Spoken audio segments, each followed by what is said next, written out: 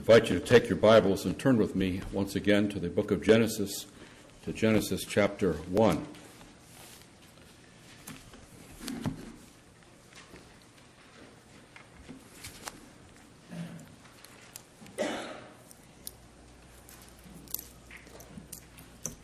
We preached a couple sermons on the first two verses of Genesis 1, and now we're dealing with some theories that have been used to interpret these verses, but I want to read these verses again, first of all, beginning with verse 1. In the beginning, God created the heavens and the earth.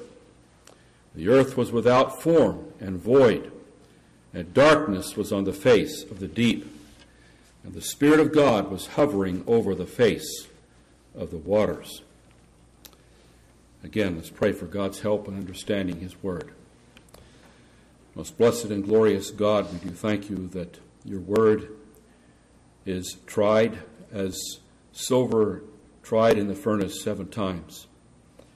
We thank you that it is perfect. It is that which is true altogether. We bless you that there is never anything that needs to be changed about this word. And we thank you, Lord, that even though many times we have to amend things we have said because of our lack of understanding in the first place, this has never taken place with your holy word. Your word abides forever. Help us, O Lord, to be committed to your word, to the defense of your word, to the proclamation of your word. Bless us to that end even now with your Spirit to lead us in those ways that are in accord with your word, those understandings that please you. We pray it in Christ's name. Amen.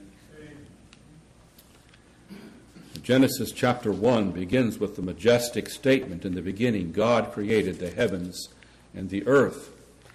And then in verse 2, we are immediately informed that the earth in its original form was uninhabitable. And with respect to this original condition, 3 things are said in verse 2. First of all, that it was desolation and emptiness. Hebrew words that describe a place that's desert-like, uninhabitable. And secondly, darkness was on the surface of the deep. And in some contexts, darkness is associated with evil, but here we're not talking about that. It's just simply the absence of light. And this darkness, we are told, was on the surface of the deep.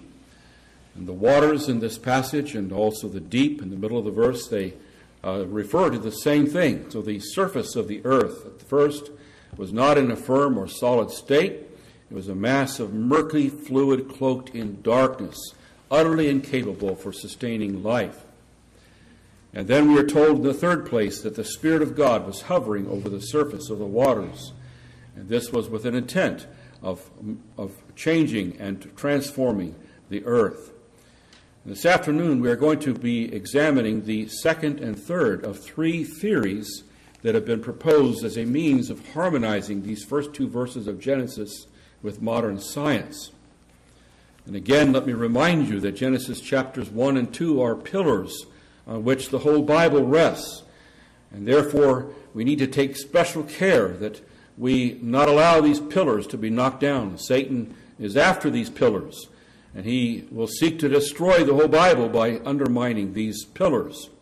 So again, I entreat you to gird up the loins of your mind, even as we consider some things that may not be so quickly considered, because maybe we haven't thought of them before. And again, we're taking up those theories that are associated with the verses that I've just read. In our last study, last week, we looked up we examined the whole issue of the gap theory, or also known as the ruin restoration or restitution theory. And we noted that the gap theory includes millions of years as well as 6 normal days. And in response to Darwin, Bible-believing Christians invented various ways to squeeze millions of years into Genesis chapter 1. And one of the most famous of these ways is the gap theory. And gap theorists, they believe in 6 normal length creation days, but they insert a gap of millions of years, even billions of years, between Genesis 1:1 and Genesis 1:2. And between these 2 years, this gap, there is a great catastrophe that they propose happened. In the distant, dateless past, billions of years ago, God created the heavens and the earth. But after Satan's fall, sin entered the universe and brought onto the earth judgment in the form of a flood. And all the plant and animal and human fossils that date today, they go back to those millions of years before God fashioned the earth in these 6 days. And so Genesis 1:2 pictures a judged, ruined cosmos. And the beginning in verse 3, the rest of the chapter portrays its recreation or restitution. And I'm going over this because there are several here that were not with us last week. And then just very briefly, we gave a refutation by way of 7 arguments. I'm not going to go over all of those arguments, but we noted, first of all, that it reads into Genesis 1:2 what is not there. And this theory is a perfect example of the exegesis of desperation. It simply reads things into the text that are not there. It translates the word was with the word became. The earth became without form, verse 2. It became this, as if it was judged. And yet we saw that, I'm not going to go over the details, but the Hebrew grammar does not allow for that kind of a translation. And the judgment that is supposed is located in those words desolation and emptiness, or without form and void. But in other places, those words, they simply refer to a wilderness or a desert that doesn't have life in it. And Genesis 1:2 is not the scene of a judgment occasioned by the fall of angels, but a description of the original undeveloped condition of the earth. And then we also noted that the Scriptures clearly teach that death and decay came through Adam's sin. And this is taught in Romans 5 and Romans 8. And this isn't something that happened billions of years ago before Adam ever came on the scene. It came as a result of Adam's sin. We also noted that in Genesis 1, what God has just made, he calls good 6 times, and very good at the end of the chapter. But the gap theory, it proposes judgmental catastrophe so severe that billions of creatures are wiped out. And hardly does that fit into the idea of something that is pronounced very good. And then we noted that the gap theory contradicts the Sabbath command of Exodus 20, verses 8 through 11, which is to commemorate the 6 days of creation. Well, now I want to come this afternoon to a second and hopefully a third theory. And we're going to spend more time on the second theory than on the third. If we're going to get to them both this afternoon, I think we will. But the second theory, and this is in your outlines, is the historical creation theory. We also might call it the land of Palestine theory. And this is something that's been proposed very recently. The gap theory was made popular, started over about 200 years ago. But unlike that gap theory, which is about 200 years old, was popularized by the Schofield Reference Bible and largely refuted since then, this is much more of a modern theory, and it's gaining traction still in various quarters. I first became acquainted with this when somebody who attended this church, and it wasn't too long ago, recommended this book by John Sailhammer. And the book is Genesis Unbound, published in 1996, and it's being hailed by a number of prominent evangelical theologians. And among those contributing to the blurbs in the front of the book, for instance, are Richard Patterson of Liberty University, Daniel Block of Southern Baptist Theological Seminary, and Tremper Longman of Westminster Theological Seminary. And Sailhammer himself, who wrote this book, he died just 3 years ago. He was professor of Old Testament studies at Golden Gate Baptist Theological Seminary in California. So this isn't a theory that was pumped out, you see, by some kind of a secular university that didn't believe in the Bible at all. These are Bible believers that want to reconcile what they read in the Scriptures with science in some way. And in this book, Sailhammer explains why he calls this approach historical creationism. And I want to read. He says, this view is a form of creationism because it understands Genesis 1 and 2 to be a literal and realistic account of God's creation of the universe.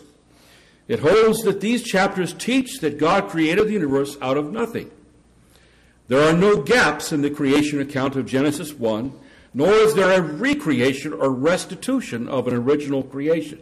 So he's denying the gap theory. I believe Genesis 1 and 2 teach that God created the whole universe during a time in which the writer calls the beginning. And that beginning was not a point of time, but a period of time. You see, verse 1 is a big, long period. And in all likelihood, a long period of time. After that period of time, God went on to prepare the land. And notice, that's the land, not the earth. The land as a place for human beings to dwell in. And he then explains that historic creationism, it differs from scientific creationism because it doesn't start from the assumption that science holds the answer to the meaning of the text. And because it assumes that the author of Genesis 1 and Genesis 2 intends that his readers read what he writes here as literal history. So he assumes that this is literal history in this chapter. And what I want to do now is just give you more of a description of this theory, what is called historical creationism, or what we've called the land of Palestine theory. And the first thing that we notice, there's two main points here about this theory. The word beginning in Genesis 1:1, it refers to an indefinite period of time. And in the quote that I just read to you, he says that the beginning of Genesis 1, verse 1, quote, was not a point of time, but a period of time, in all likelihood a long period of time. And then later on page 14, he writes, since the Hebrew word translated beginning refers to an indefinite period of time, we cannot say for certain when God created the world or how long he took to create it. This period could have spanned as much as several billion years, or it could have been much less. The text simply does not tell us how long. It tells us only that God did it during the beginning of our universe's history. And then further on in this book, he says this concerning the word that's translated beginning, the Hebrew word that's beginning of Genesis 1:1. He says, there is no way to limit the duration of the word beginning. It could refer to billions of years, to a few thousand years, or to a period as brief as a few months or days.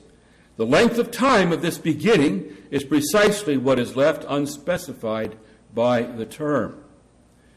And then he adds that two distinct time periods are mentioned in Genesis 1. The first time period is what's called the beginning in verse 1. God created the universe in the beginning, and there's no time limitations placed upon that period. And then the second period, which begins with verse 2 and goes on into chapter 2, this is when God prepared the Garden of Eden. And notice the emphasis. It's all about the Garden of Eden in chapter 1 even. He's preparing the Garden of Eden for man's dwelling.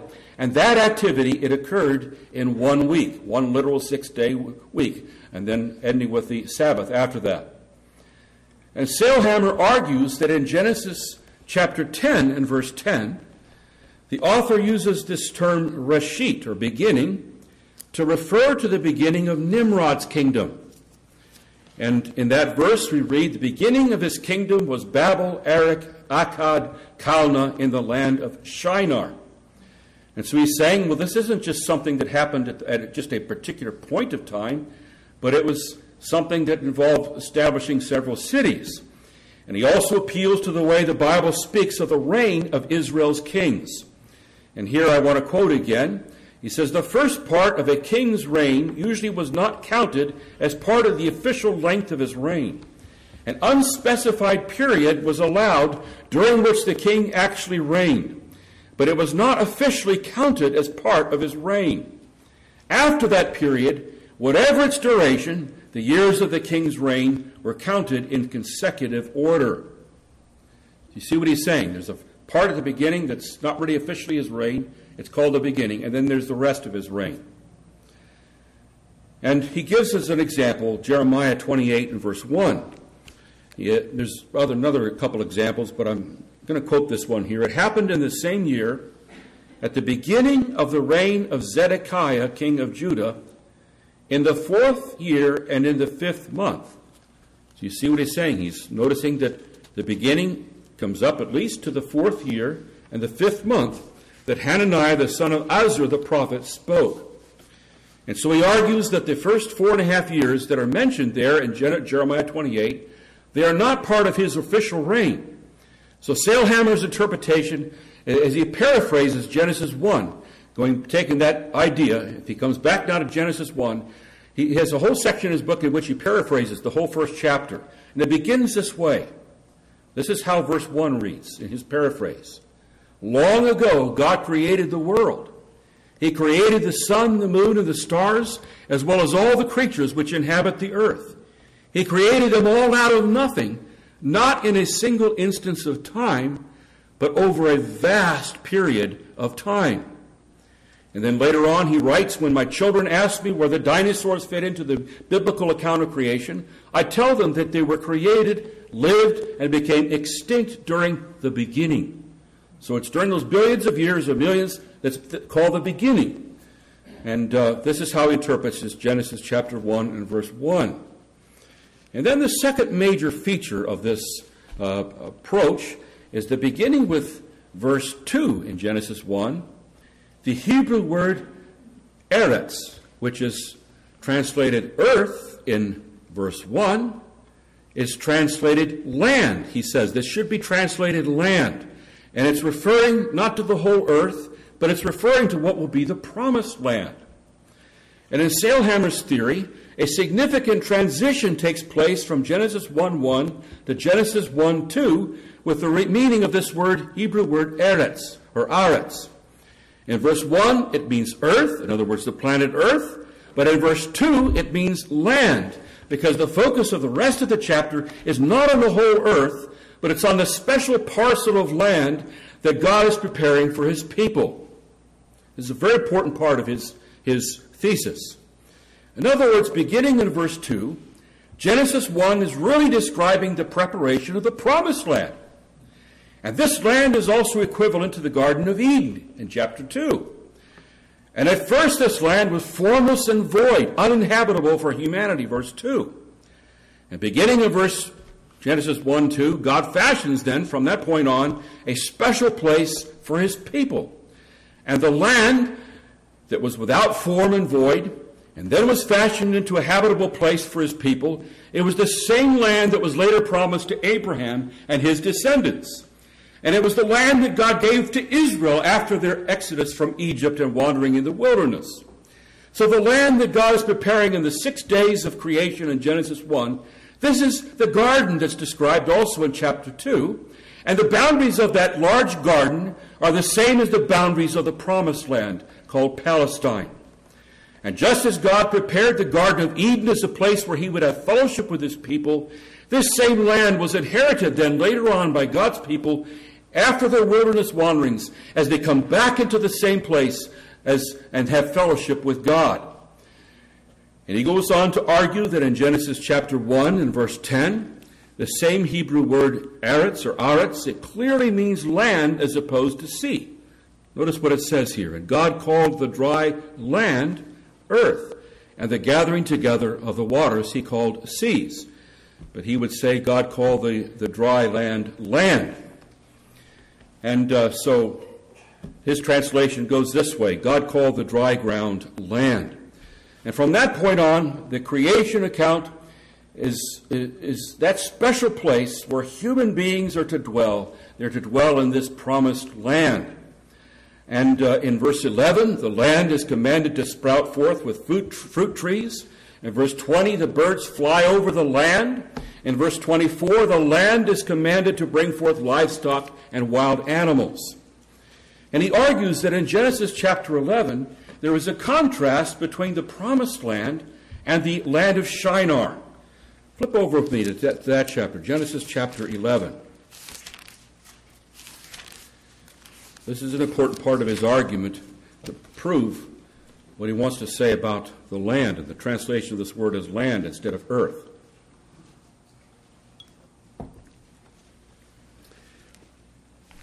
Genesis 11, verse 1. Now the whole earth had one language and one speech.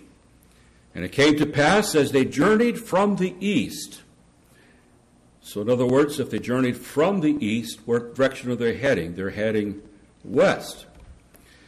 They journeyed from the east that they found a plain in the land of Shinar, and they dwelt there. And he contends that it's unlikely that in verse 1 the word Eretz should be earth rather than land. So he's saying that the whole land had one language. And it's the same thing that's he thinks is in the next verse. It's unlikely that in verse 1 the author has in mind the whole planet, he argues, but instead he's thinking of the locality on this planet in which everybody happened to live. They were all gathered together in this land. And then in verse 2 he says that they journeyed east to the land of Shinar. And I said they journeyed west. I misinterpreted that. They journeyed east. And the first man and the first woman, they were cast out of the garden eastward, let's remember, Genesis chapter 3 and verse 24. And so here now, fallen mankind moves even further away from that special place of God's presence. And a central theme of the whole book of the Pentateuch, the first 5 books of the Bible, is God's promise of a special place where he will once again make his special presence known. Now, I trust you could get something of the flavor of this theory. In many ways, it's very appealing, this theory is. For instance, there's definitely a thread of continuity in Scripture, from Eden to the place of God's special presence in Palestine, and eventually the new heavens and the new earth, where God will have his special presence with his people. But as we're now going to see, there's some really serious problems with this theory. And so now I want to get to some refutation of this theory. In the first place, the word beginning in verse 1, Genesis 1:1, it doesn't mean an indefinite period of time.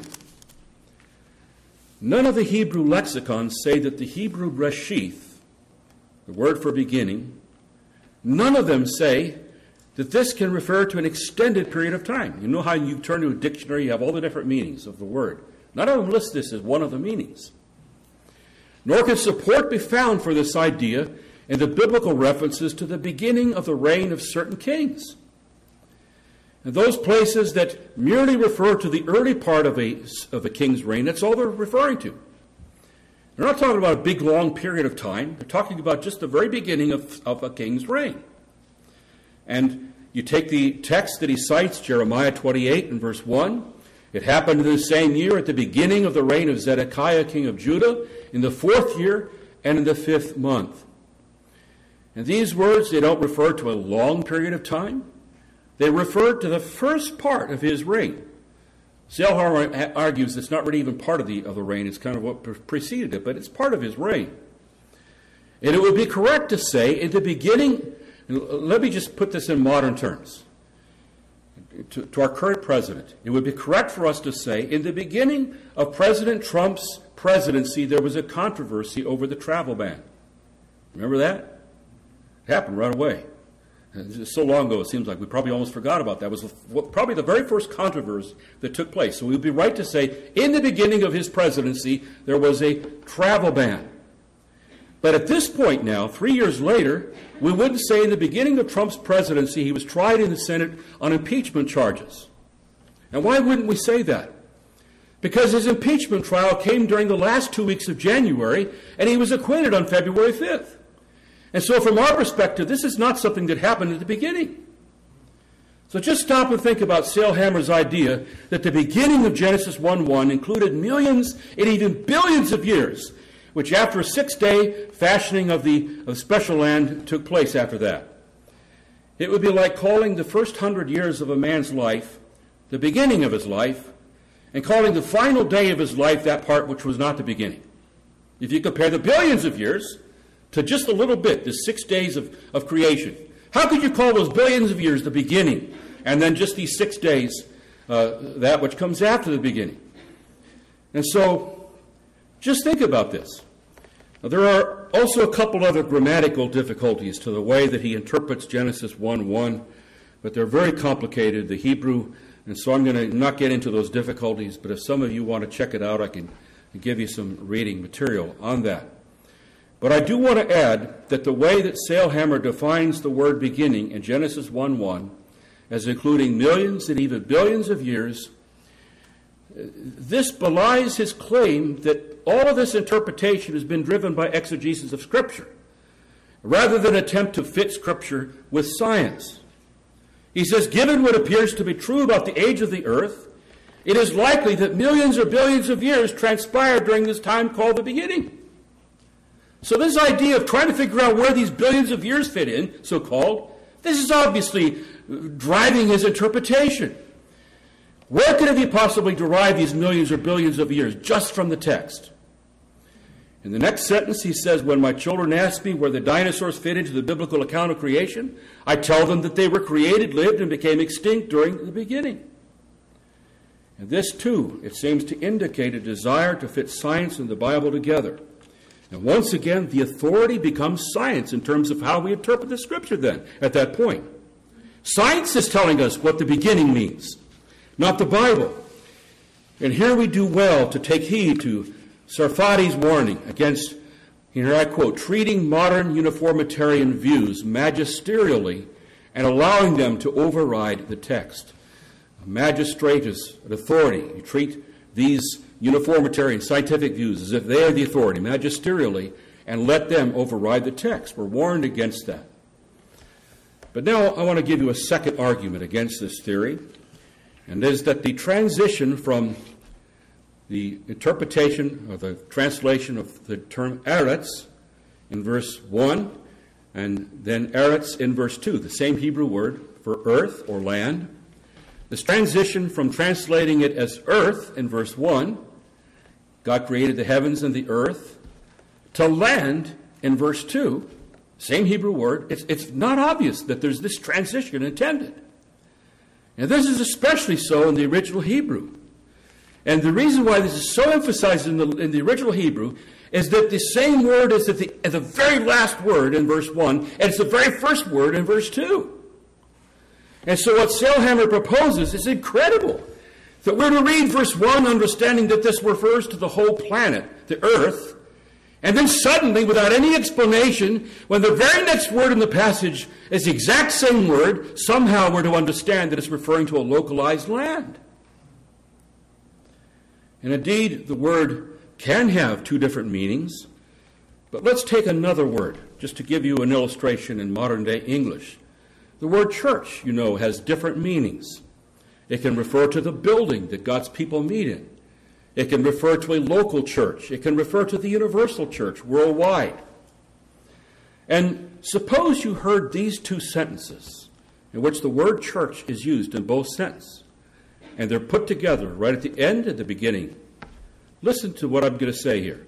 Before we could move in, it took almost a year for Joel Stickler to complete renovations of the church. The church is something for which we ought to be grateful. You see how I put those two sentences together? It took almost a year to complete the renovations of the church. The church is something for which we are to be grateful. And would you suppose then that in the first sentence I'm referring to the building that Joel renovated, but all of a sudden in the middle of the very next word used in the second sentence, we're all going to understand this is referring to the universal church, and we should be grateful for the universal church? Obviously not. And I say the same kind of continuity ought to apply in Genesis chapter 1, verses 1 and 2. In coming back to Genesis chapter 1 and verse 1, we read, in the beginning that God created the heavens and the earth. Obviously, the earth in that statement is the whole planet on which we live. And immediately in the next verse, we're told that earth was without form and void. And it's perfectly obvious that verse 2, it's referring to the exact same earth that's just been mentioned in verse 1, the planet earth. And it's not until we get all the way down to verse 9 that this Hebrew word is used in a different sense, of the land as opposed to the sea, of the waters being gathered together, and then of the dry land appearing separately. And it's obvious that there is a different meaning in that place, but not in these first two verses. There's no obvious reason to take eretz as land until we get to that verse, in verse 9.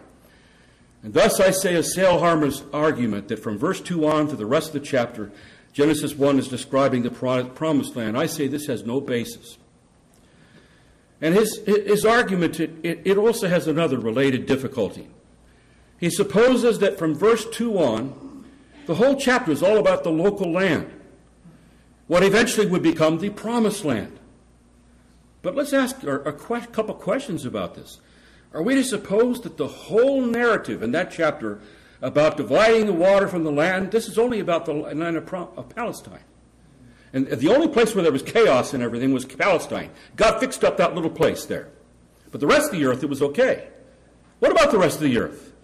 What about the area that, is this the only part that was formless and void? And was the rest of the earth habitable and only Palestine uninhabitable?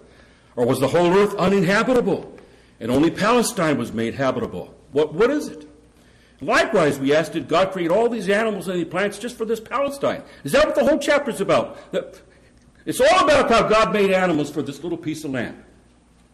Obviously, God created the animals. He created the birds. He filled the seas with these creatures.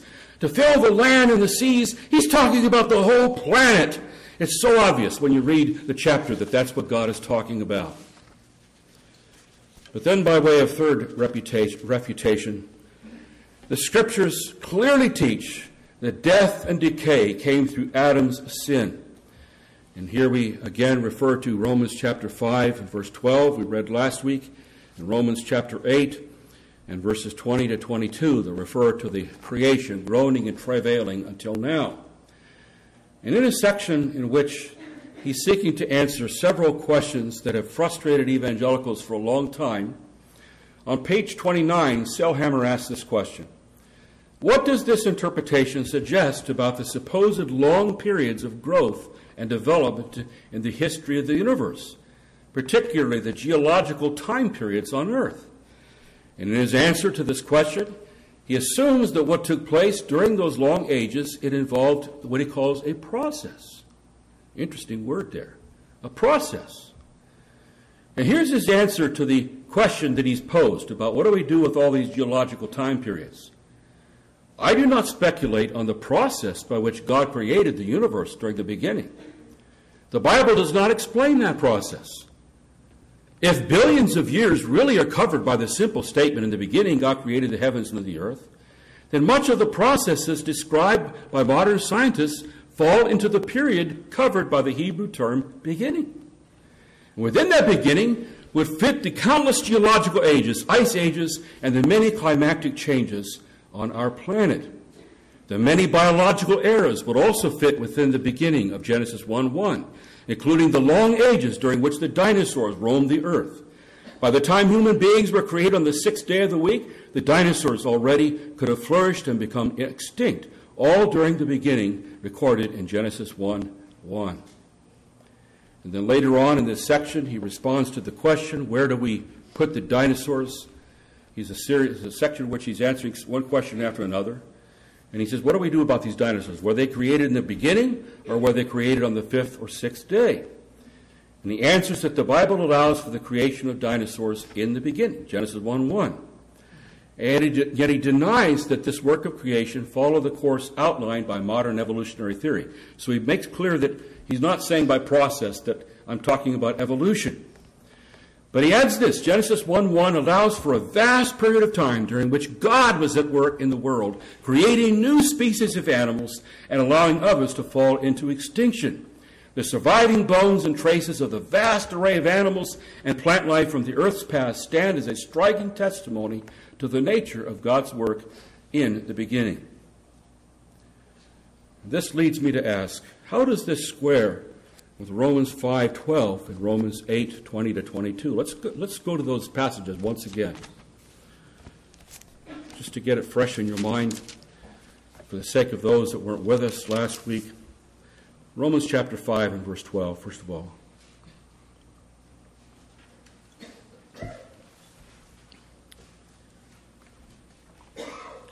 Paul says, therefore, just as through one man sin entered the world, and death through sin, and thus death spread to all men, because all sinned. And clearly he's talking about the one man Adam. Sin came through him, and what came as a result? Death entered the world through that sin. And then in chapter 8, verse 20, he says, for the creation was subjected to futility, not willingly, but because of him who subjected it in hope, because the creation itself also will be delivered from the bondage of corruption into the glorious liberty of the children of God. For we know that the whole creation groans and labors with birth pangs together until now. So Romans 5 and Romans chapter 8, they teach that death and suffering and the disintegration of the created order, it came as a result of Adam's sin. Adam was the covenant representative of the whole creation.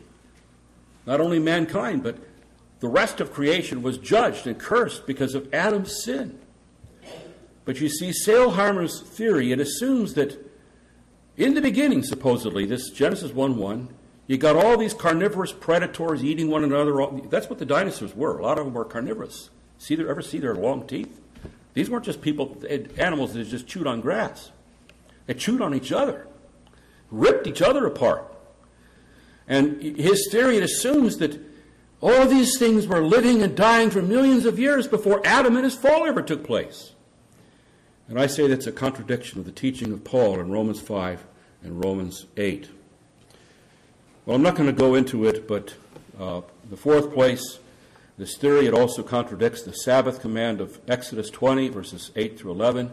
We went over that argument with reference to the gap theory, that the 6 days are being commemorated, and within that, those 6 days, is the creation of the heavens and the earth, Exodus chapter 20 and verse 11. And I might also add an argument that I don't think I put in the notes, and that is just the simple question, how is it that for millions of years, if you got all these things, these animals and all these plants living for millions of years in Genesis 1:1, how do all these animals and plants live and die without light yet? Light hasn't been created yet. And the sun hasn't been created. It wasn't created until day 4. How did all these things survive? You might say they could survive some of these things for a few days, but for millions of years? It's just preposterous. So this is the land theory, or he likes to call it the historic creation theory. It kind of sounds a little better that way, but I think it's more descriptive to call it the promised land theory of Genesis chapter 1. But now I want to say a few things about another theory, and it's what we might call the old universe, young earth theory. And this is also a modern theory that is associated with Genesis, the interpretation of Genesis 1:1 and Genesis 1:2. And this has been put forward by a scholar named Gorman Gray. And I'm referring in particular to his book, The Age of the Universe, What Are the Biblical Limits? Which in this book was published also recently, published in 2000. And again, let me just give you, first of all, a description of this old universe, young earth theory. Gray argues that in Genesis 1:1, we have a description of the creation of the universe out of nothing, but that the earth in its original condition was an uninhabitable condition, covered with water and a dark cloud.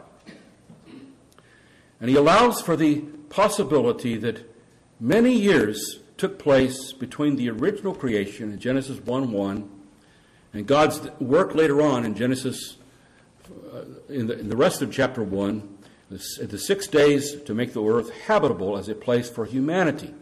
In fact, he allows that billions of years could transpire between verse 1 and verse 2. And thus, essentially what he's arguing for is for an old universe. It was, in the beginning, was the whole universe was being created, and that could have happened billions of years ago. And this solves the problem of, all of you have heard this argument, well, how is it that if there's a million light years to this nearest star, the star out here, how is it that light is taken, it would take a million years, right, to get to us? And how is it that if the earth is only 8,000 years old, or whatever you want to say, how can that be so? And of course, we believe that God can create things with an appearance of age. God can create things with the light almost here. There's all kinds of ways in which God is able to solve that kind of a problem. But this is a convenient way to solve that problem, he thinks. He believes also that God worked on planet Earth, though, for 6 solar days to make it habitable for humanity. And so he has an ancient universe, but a young Earth, fashioned as it is. And God's declaration in chapter 1 and verse 3, let there be light, he believes is not the original creation of light, but rather a description of what took place when God removed the dark cloud from over the earth so that the light could reach the earth for the first time. And the 4th day, it says, God created the sun and the moon, the light for the day and the light for the night. that description of the fourth day, he also says it doesn't describe the creation of the sun and the moon, but instead it describes their appointment to function as light bearers to the earth. And the fact that God works for 6 solar days to make the earth to make it inhabitable, it means that the earth is very young.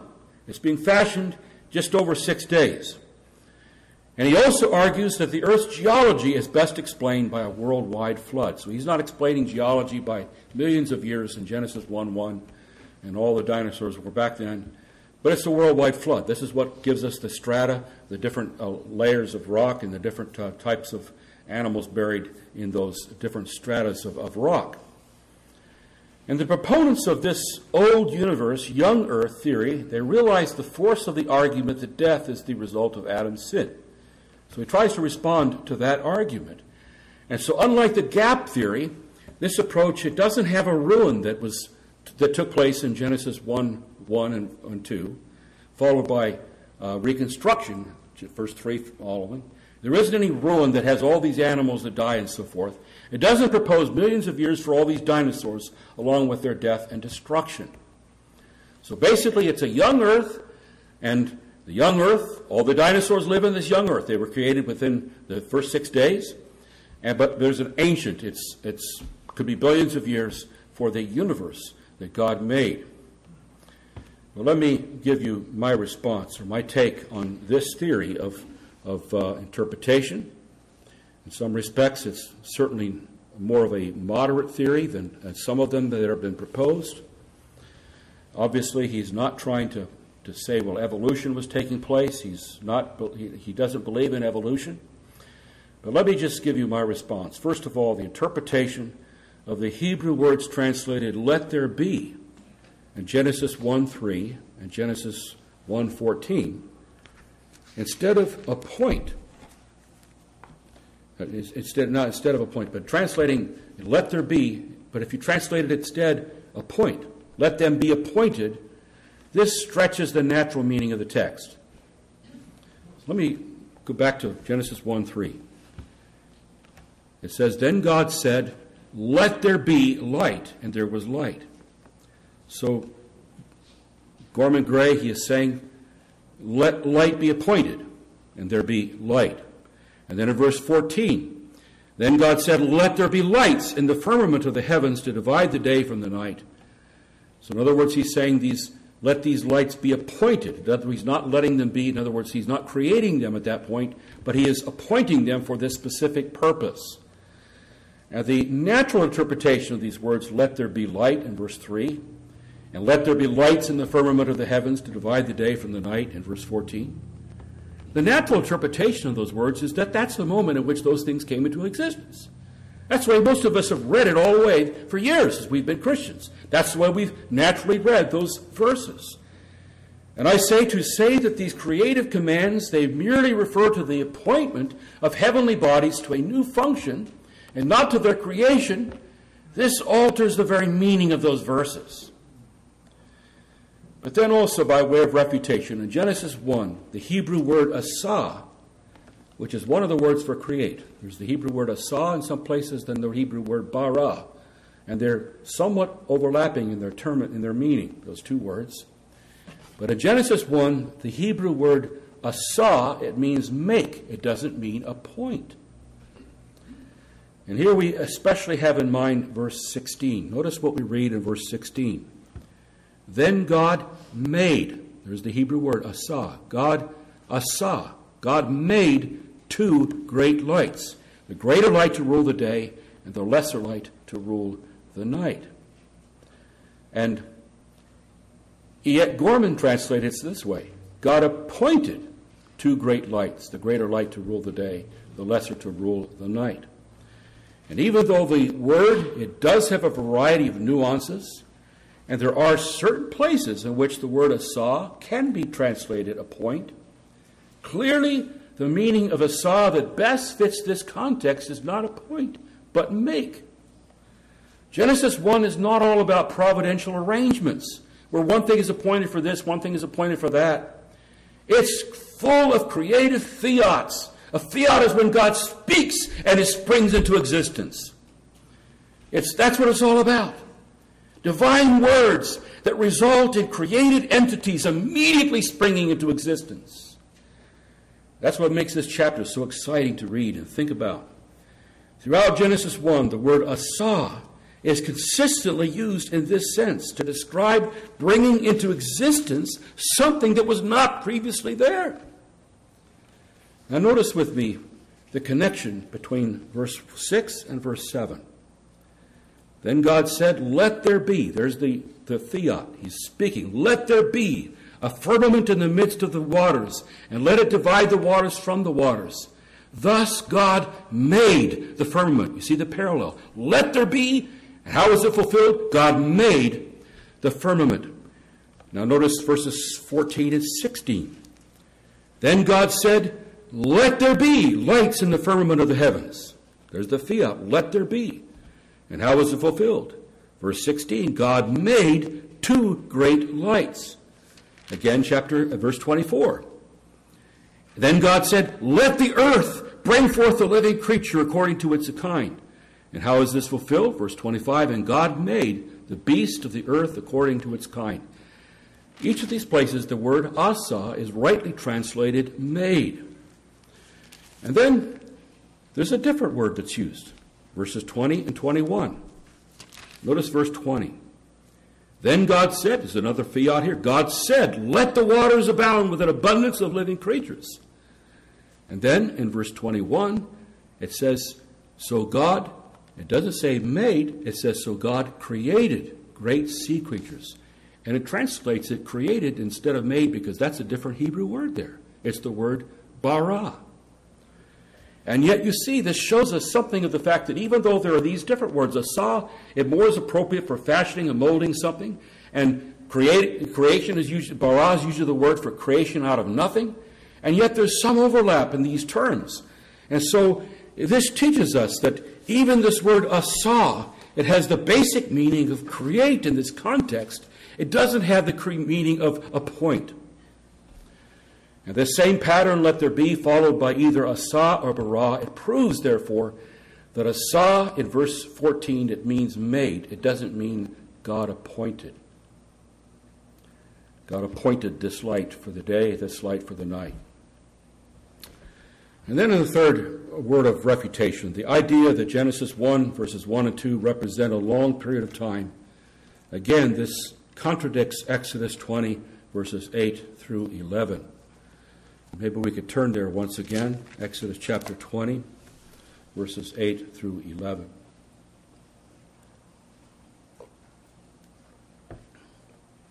Gray's view posits a long period of time for Genesis 1:1 and 2 before God begins to work on the earth in Genesis 1:3. And in his view of Genesis 1, verses 1 and 2 is not included in the 6 days that followed. So you got the long period of time in the beginning, and then later on you have all these created days.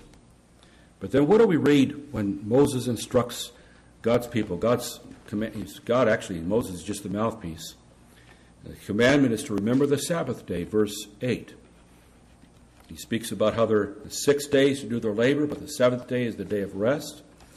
And then the reason is given in verse 11. For in 6 days the Lord made the heavens and the earth, the sea, and all that is in them, and rested the seventh day.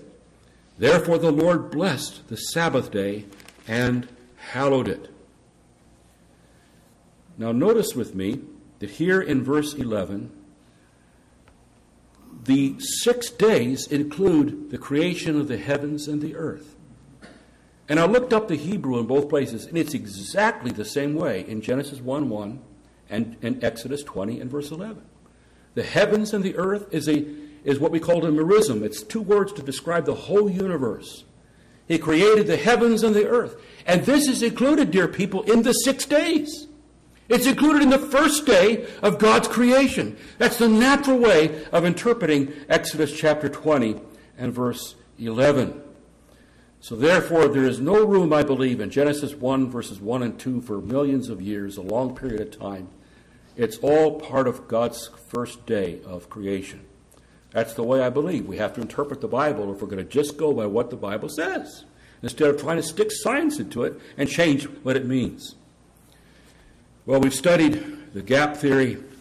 We've studied the land of Palestine theory of Sailhammer, the old universe, young earth theory of Gray. And all three of these theories, they're all related to Genesis 1, 1, and 2. And they've all been proposed, let's remember, by Bible-believing Christians. These are not evolutionists that don't believe in the supernatural. They believe God created. And these theories, they should nevertheless serve as a warning against what Christians should not do when they try to speak of biblical truth to a world that doesn't believe in the Bible, but instead of humanistic theories and atheistic premises. And these theories are a clear example of what happens when we allow science to interpret Scripture. They teach us the futility of reading into the Scripture. What is it there just to have a hasty compromise with atheistic thought? And all too often, Christians fall into this trap. They've been so ready to adjust the teaching of Scripture to the claims of naturalistic science because, in some way, you see, science begins to be, at that point, the supreme authority. We can't change the fact that, well, it has to be billions of years. And so we have to somehow make the Bible say it's billions of years. And whenever we do that, we surrender the supreme authority of Scripture to the authority of godless science. Now, faith in the Creator and in His words is required for the only right mode of understanding, that which lies outside of human knowledge. There is always going to be faith required. And let's remember that far from being the emotional wish fulfillment or far from being irrational sacrifice of the intellect, faith is actually the appropriate way of a rational knowledge of God and the knowledge of God's mighty works. As T.F. Torrance has written, knowledge of God is the basic act of the human mind, and faith in its intellectual aspect is the adaptation of the reason in response to the compelling claims of God as He makes Himself known to us in His Word. So what it is, we see what God has shown us in His Word. We see what's shouting to us of His glory all around us. And we have evidence everywhere around us. And yet, of course, it still requires faith. We don't see God. But these things testify. They're evidences of His existence, of His creative power. And of course, this doesn't mean there's no place for science. Both the heavens and the intricacies of DNA structure, they declare the glory of God. And the believing scientist, he recognizes the millions of testimonies all around him that scream out the existence of the glory and majesty and the power of God. But secular evolutionists, they object that it's all by faith. And we got science. You have to go by faith. And to blind so-called scientists of our age, any kind of reference to God or any kind of supernatural causation, this takes us out of the boundaries of settled science, as they like to call it, into the realm of religious mythology. And only naturalistic evolution can honestly claim to be science, they say. Everything else is just a bunch of superstition. But evolutionists, they fail to recognize that naturalistic evolution itself is a supreme act of faith. They worship at the altar of atheism and agnosticism and deism.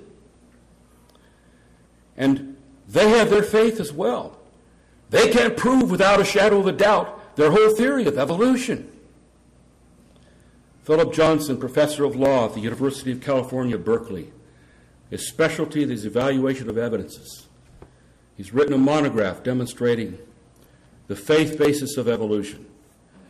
It's entitled Evolution as Dogma, and he says this: what the science educators propose to teach as evolution and label as fact is based not upon any incontrovertible empirical evidence, but upon a highly controversial philosophical presupposition.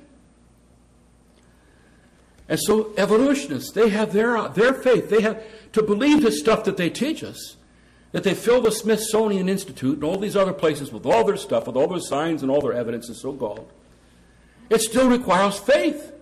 They haven't produced a single example of something that's halfway mutated between one thing and another, one species and another. Hasn't been one example that they've ever come up with of that. They just have to believe that this has happened. And so which faith is more reasonable, the biblical faith or the evolutionary faith? And here I want to quote from G.K. Chesterton, an apologist for the faith. And this quote is in your bulletin. He says, "It is absurd for the evolutionist to complain that it is unthinkable for an admittedly unthinkable God to make everything out of nothing, and then pretend that it's more thinkable that nothing could turn itself into everything." And so which requires more faith? That nothing turns itself into everything? Or that the Big Bang starts it all? Behind the Big Bang, what's behind that? Evolution is full of requirements of a staggering amount of faith.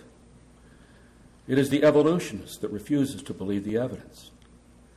He's surrounded every day by countless wonders that proclaim the glory of God. As Paul declares in Romans 1, what may be known of God is manifest in them, for God has shown it to them. For since the creation of the world, his invisible attributes are clearly seen, being understood by the things that are made, even his eternal power and Godhead, so that they're without excuse. Romans chapter 1. Dear people, let's stick to the faith of the Bible. Let's stick to this word that's never been changed, that we sang about a little while ago. This word that is firm, that is settled. This word that doesn't need amendments, doesn't need revised theories, as evolutionists constantly have to have.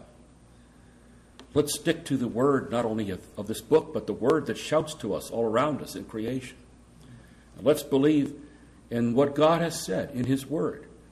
And let's not fall prey to the temptation to somehow think that we've got to fit in all this modern scientific theory into what God says in his word. Let's stick to this book. And remember that if we stick to this book, we will not go wrong. This book will stand us instead not only in this life, but in all eternity. Well, may God help you and me to remain firm, to remain anchored in the words of the text of Holy Scripture. Let's pray. Father, we thank you. We bless you for the testimony that we have in your word. We thank you and bless you for the testimony of creation that is all around us. We think of the remarkable things that we have seen with our own eyes. We think of the amazing film we saw a little while ago that described the birth of a baby and its growth inside a mother's womb, the miracles of what takes place there. We think of what we have seen in some of the presentations that our dear brother Andy McIntosh has given to us of the marvels of your creative power. And, oh Lord, we confess that we believe that you are the God that created the heavens and the earth. And we believe that you did this, you created it, you brought it into existence, and you fashioned it into its present form in 6 days. Help us, O Lord, to stand firm, resting upon that truth. Help us not to be budged and to be moved from what your word teaches. Give us grace, O Lord, at the same time to be gracious with others that differ from us in these things. Help us, O Lord, to be faithful in bearing witness to the truth of your word to this lost and dying world. Open the eyes of those that won't see those things that are all around them. They're blind, Lord. That's why they don't understand. Open their eyes, we do pray. We pray in Jesus' name. Amen.